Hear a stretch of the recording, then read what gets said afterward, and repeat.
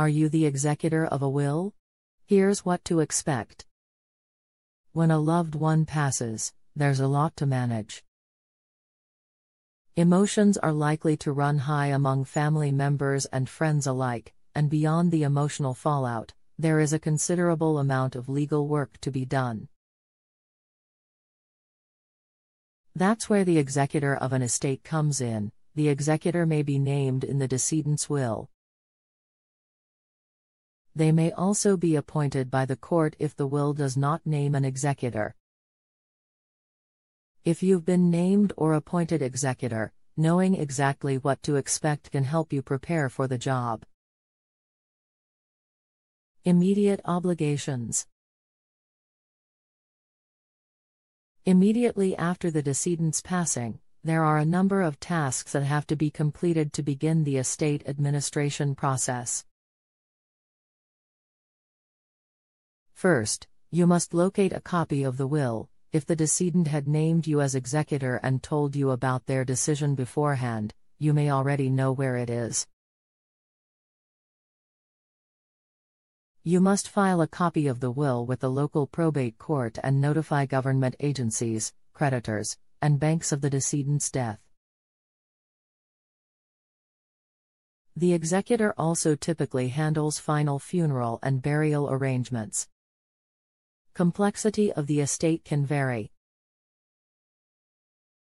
The amount of work you put in depends a lot on the extent of the decedent's estate planning, the size of the estate, how involved the beneficiaries are, and which types of assets are included in the estate. A small estate with minimal debt and assets can often be closed out fairly quickly once all debts are paid and assets are distributed.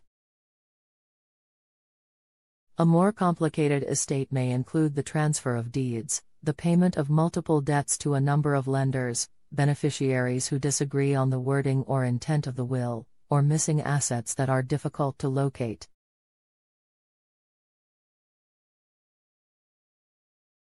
Working alongside a lawyer may help you know exactly what your workload is. Managing assets and handling trusts. As an executor, it is up to you to handle any trusts included in the estate and manage all assets.